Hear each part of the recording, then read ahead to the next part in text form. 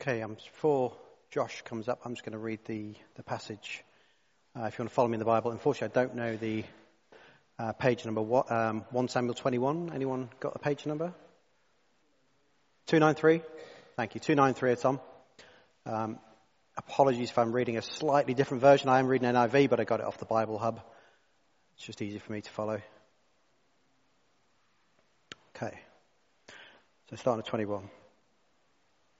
So David went to Nob to Ahimelech the priest. Ahimelech trembled when he met him and asked, "Why are you alone?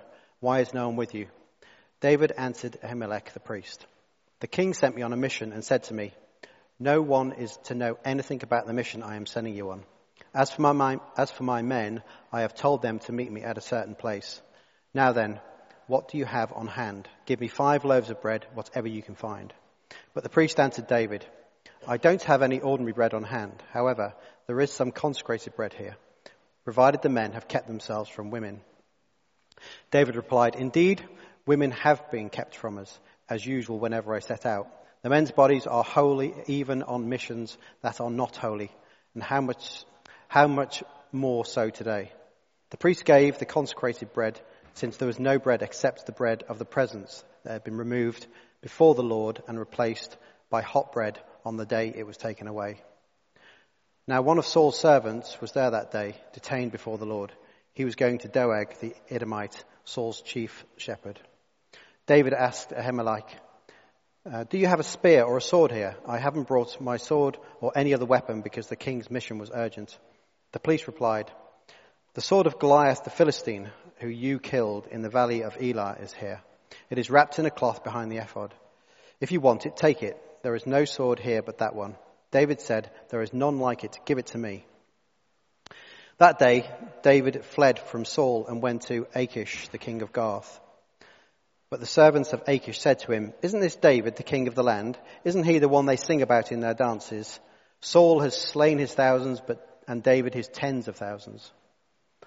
David took these words to heart and was very much afraid of Achish, the king of Gath. So he pretended to be insane in their presence, and while he was in their hands, he acted like a madman, making marks on the doors of the gate and letting saliva run down his beard. Achish said to his servants, 'Look at that man, he is insane. Why bring him to me? Am I so short of madmen that you have brought this fellow here to carry on like this in front of me? Must this man come into my house?'" Let's invite Josh up.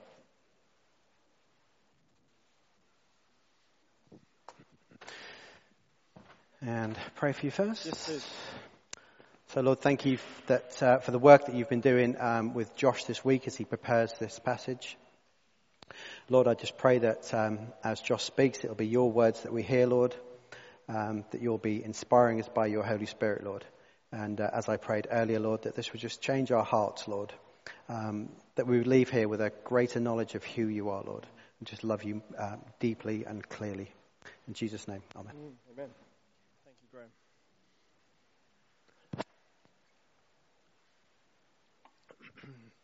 Oh, good evening. I've been puzzling over something this week as I've been reading this passage and thinking about it. And the puzzle was that, do you think that it could ever be right or commendable maybe to break one of God's commands? What do you think?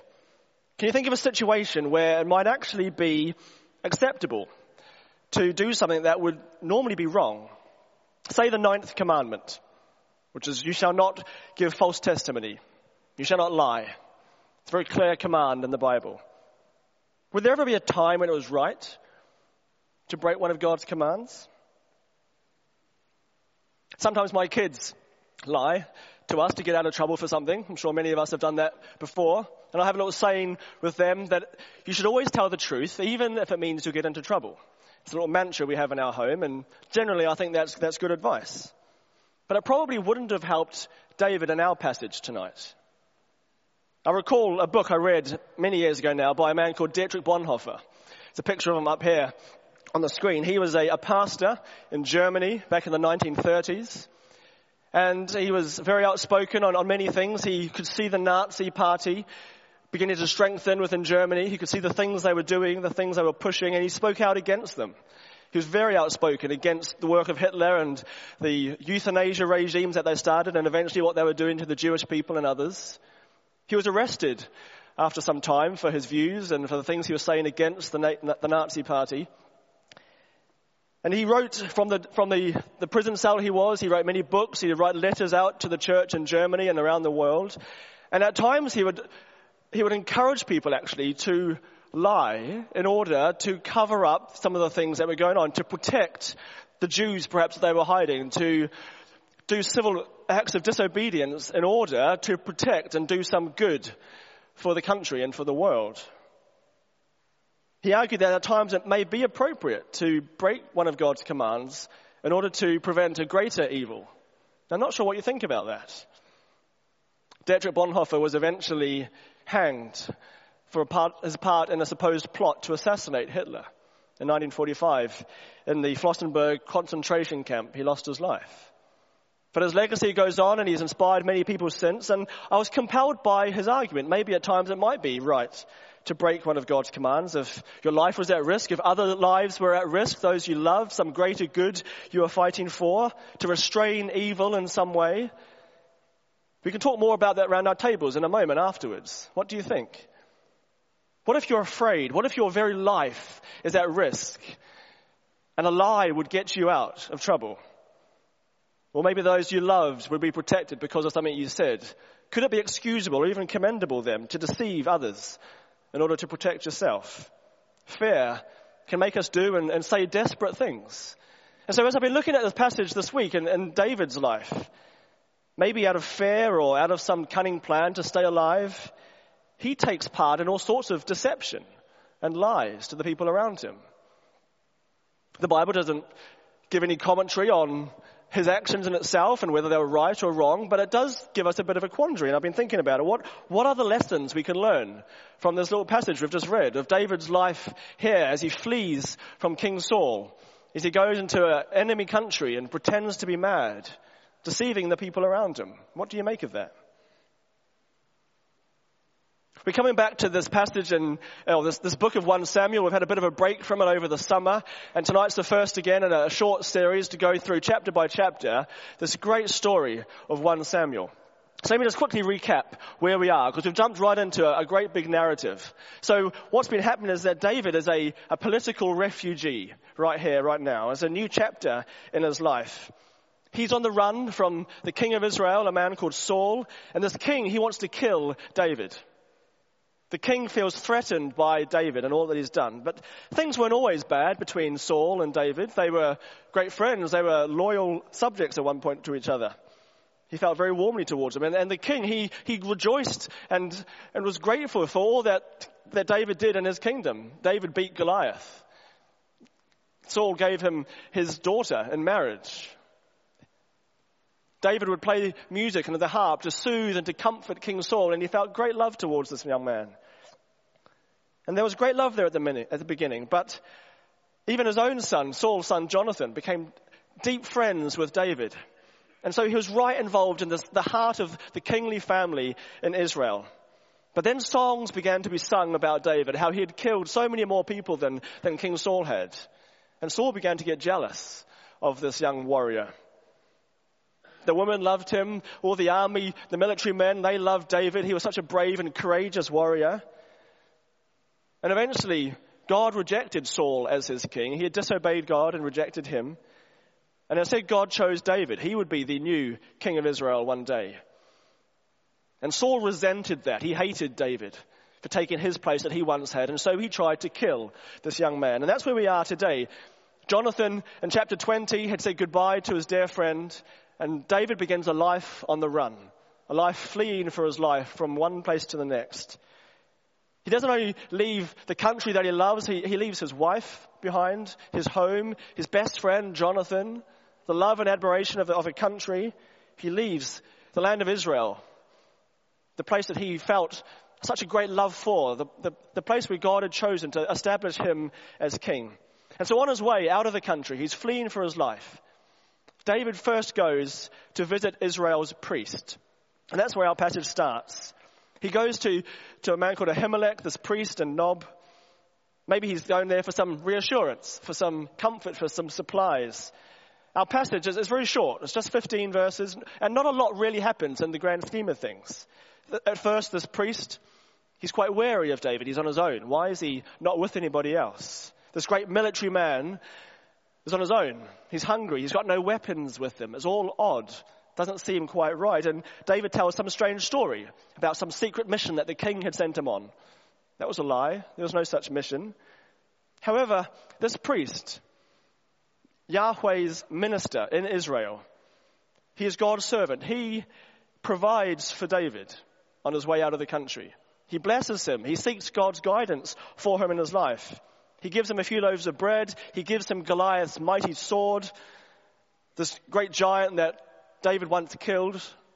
By the way, Goliath was from the land of the Philistines in a place called Gath, which features later on in the story. And so David's lies to the priest, well, they have a positive effect. And he realizes God's blessing on his life, his protection, and he's sent on his way. Does that make them right?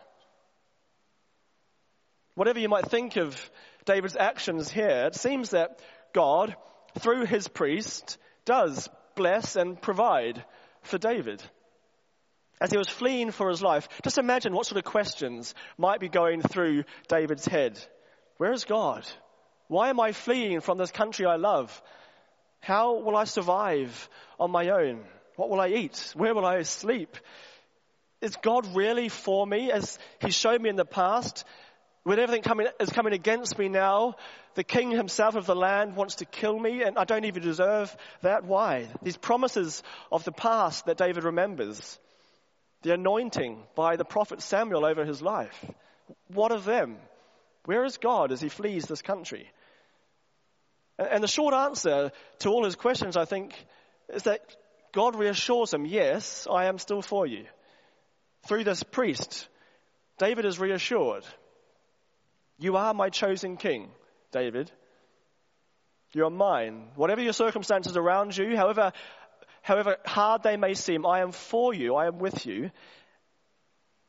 And through the small act of visiting the priest, the house of God, David is sent on his way with a blessing, it seems, from the priest. And I think that would have been a great comfort to David as he left. The last thing he did in the land of Israel, as he goes, he seeks God's face, his will, his presence in this tabernacle. And he goes with a blessing, with food in his belly, with a sword on his waist. And he goes. See, when David found himself in trouble, he had to flee at a moment's notice. What did he do first? What could he have done? He could have gone home to his parents to find some home or shelter there. He could have formed a small army to try fight back against Saul. He could have wallowed in self-pity, give up, maybe surrender. But he doesn't do any of those things. What does he do in his time of trial? He goes to God. It's the very first thing he does. He seeks the tabernacle, the very presence of God in Israel. And there, the priest intercedes on behalf of him. We're told that in the next chapter. You see, the Lord, he must always be the one we go to in our times of trouble, in our trials. How often do you go to your own places of refuge and strength and help? How often do we try solve things on our own when a hard time comes our way?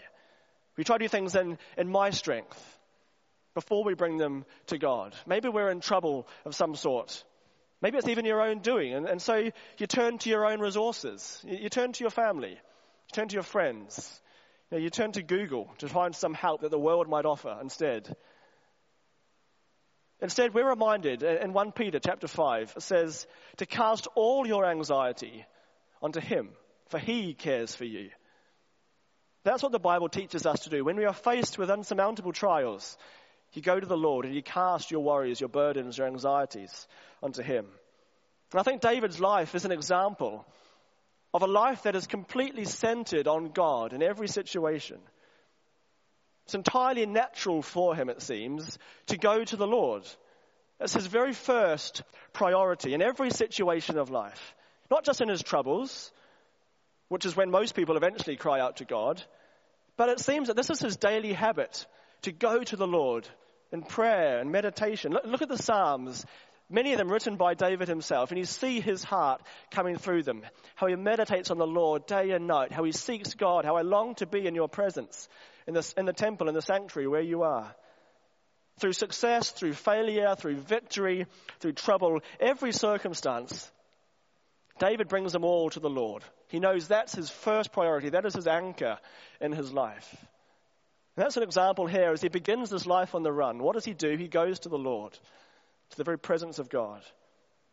So what about you? Where do you go? How far down your list is Jesus when it comes to some trouble in your life? Do you start each day in his presence, seeking to bring every need before him, or the thoughts, the worries, the plans of the day? When some life-changing decision is on the table, of course you bring those to God, but do you bring every decision before him? We are to look to the Lord in all things. I think that's what we can see in the life here of David as he goes on the run. Look to the Lord in all things. There's a strange little verse in our passage. As you move down to verse 7, there's a man that just makes a fleeting appearance and then he's gone again. You don't hear much more. There's a man called Doeg. Seems a bit out of place. We're just told that he was one of Saul's servants. And he's there in the tabernacle as David meets there. We need to remember that name because he's going to feature very strongly next week in the next passage. He turns out to be an informant for King Saul. And things don't end well for those who are in the tabernacle that day. The road's not always smooth in God's plans and the things that happen. David's actions here, however honorable or dishonorable they were, they have serious consequences for others. And we see that next week. But David now has bread in his belly. He's got Goliath's sword in his hand. He leaves the priest and he heads off. He flees the land of Israel and goes as a political migrant to the place called Gath, which is Philistine territory, Goliath's hometown. Why he went to the Philistines, to Israel's arch enemy, I have no idea. It seems it's a very strange decision to make. This is the people that he has overwhelmed in battle again and again. They are Israel's arch enemy. It's like a chicken trying to escape from a butcher and then running into KFC's kitchen to hide. Why would you do this? This is a very odd thing to do if you're fleeing from one enemy to go to another enemy instead. But maybe David's trying to test that old saying that the enemy of my enemy is my friend. Maybe that was what's going on in his head as he flees to the Philistines. But as he gets there, he is also captured, it seems. And his life is in even more danger in this land of Gath. In verse 12, we're told that David was very much afraid of Achish, the king of Gath. He wasn't just afraid, he was very much afraid. You see that word there? So David resorts to more deception. And this time he feigns insanity. Verse 13, he starts scratching at the doors, he starts dribbling down his bed, he looks mad. And it seems to work. By the end of the chapter, Achish wants him gone. Verse 1 of the next chapter says that David escapes and he goes to hide in some caves. And that's our passage. 2 short little stories, unusual behavior, but yet we see God working here, protecting and blessing David and keeping him safe in the midst of all his trials. So where does that leave us as we try to apply God's word here to ourselves? What lessons does this story teach us?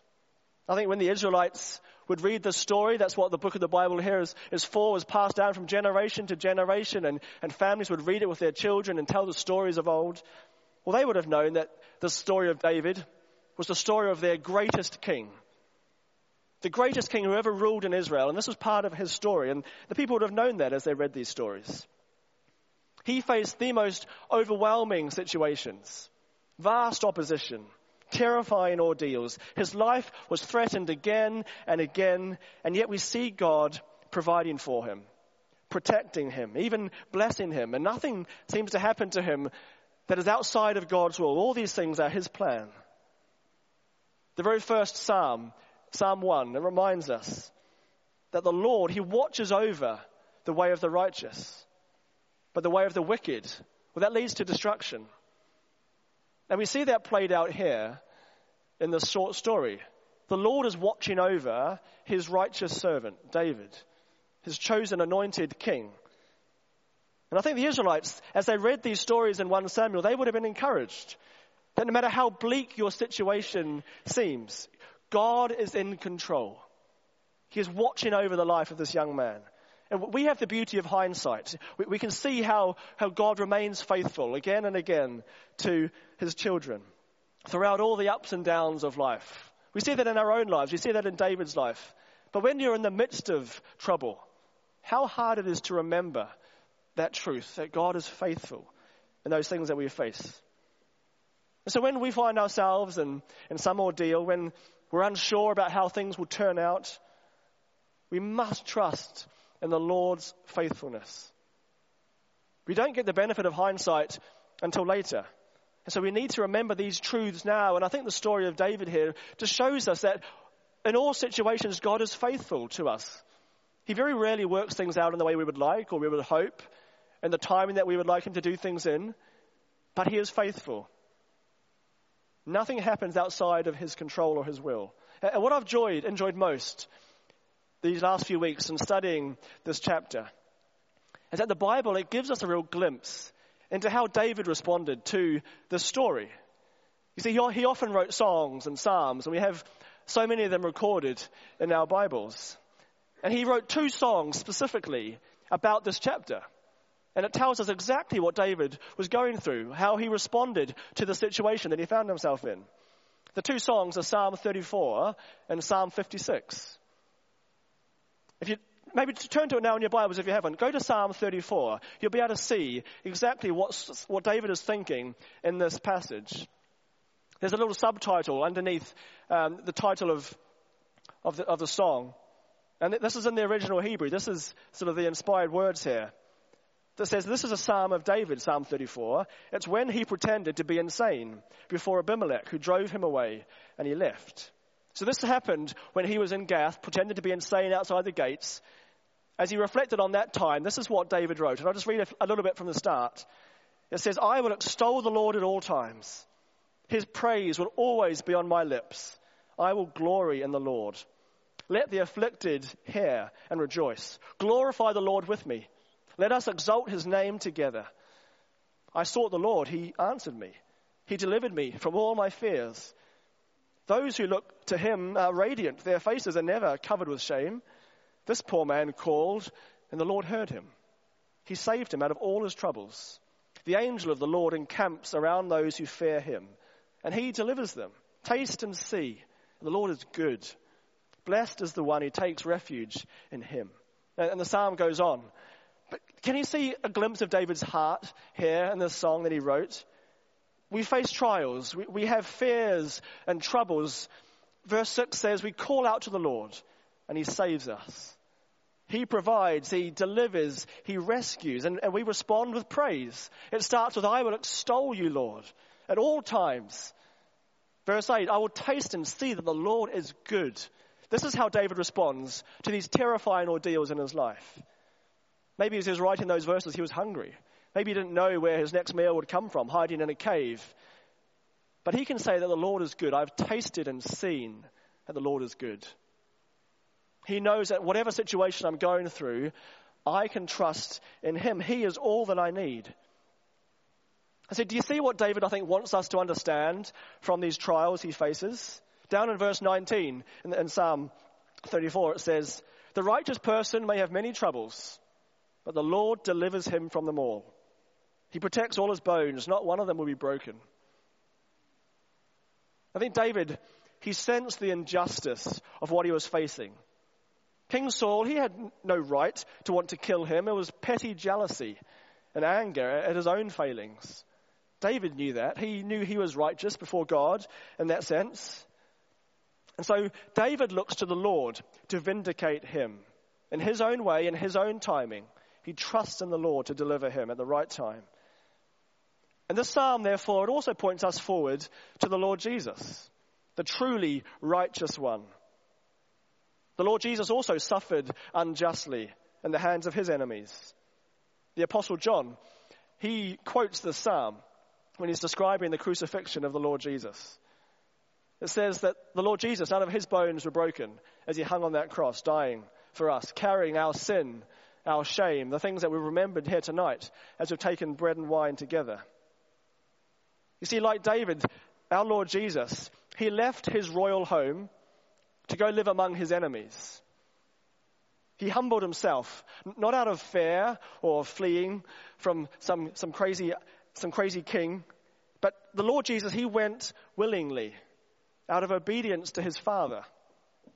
And he came into enemy territory, into this world full of people, of rebels like you and I before God. And he lived his life in obedience to the Father. And he trusted that in the right time, in the right way, God would vindicate him as he faced death on our behalf. And then won salvation for each one of us. These Psalms point to the Lord Jesus in such powerful ways. And I think as David was writing them, the Spirit was at work, showing us how we ought to respond to these sort of trials. Let me finish with this other psalm that David wrote in this situation. Psalm 56 was another one. And the subtitle of that psalm says that he wrote this in response to when the Philistines had seized him in Gath. Psalm 56. Let me just read the first 4 verses. David says, "Be merciful to me, my God, for my enemies are in hot pursuit. All day long they press their attack. My adversaries pursue me all day long. In their pride, many are attacking me. But I'm afraid. I put my trust in you, in God, whose word I praise. In God I trust and am not afraid. What can mere mortals do to me?" What an attitude David has here. He faced real fear. He admits that. Look at verse 3. He says, when I'm afraid. He was afraid. But then in the very next verse he says, in God I trust and I'm not afraid. How can that be? When we're afraid, how can we be not afraid? Well, between those 2 lines, it says this. David says, I put my trust in you, in God, whose word I praise. How can David be so confident that when people are trying to kill him, how can he not fear what people may do to him? It's because he praises God's word. He trusts in the God who speaks to him. He recognizes that this is a loving God. He's a God who's not distant, but he's near to each one of us. He's a God who has spoken through his word, and we can know this God ourselves. This is a God who has intervened. He's a God who makes promises, and we know he will keep them. There are promises to you and me. This is the same God who spoke to David, the same God who spoke this world into existence. He speaks promises over us here this evening. And David says, I can trust his word. I know he will do what he says he will do. And because of that, he has no fear. Whatever man may do to me, I have no fear because I trust the promises of God. Can you say that? Can you say that yourself, that you trust God's word, that you praise his word, his promises? We may not be running for our lives from some mad king.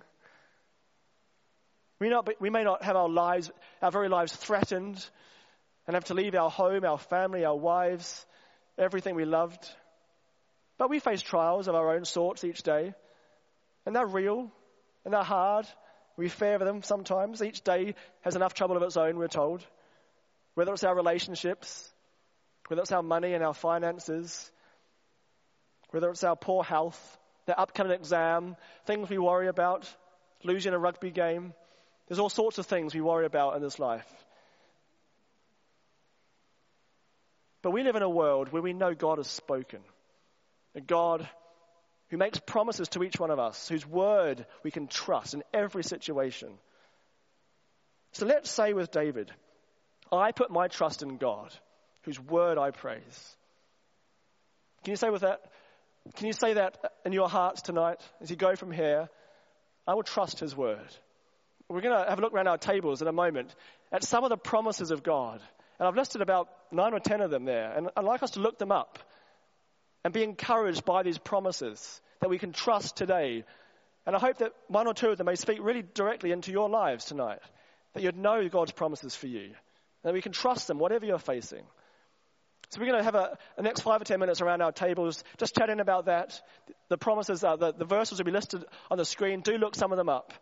And then share about what they mean to you and to one another around our tables. And then we'll close with a song after that.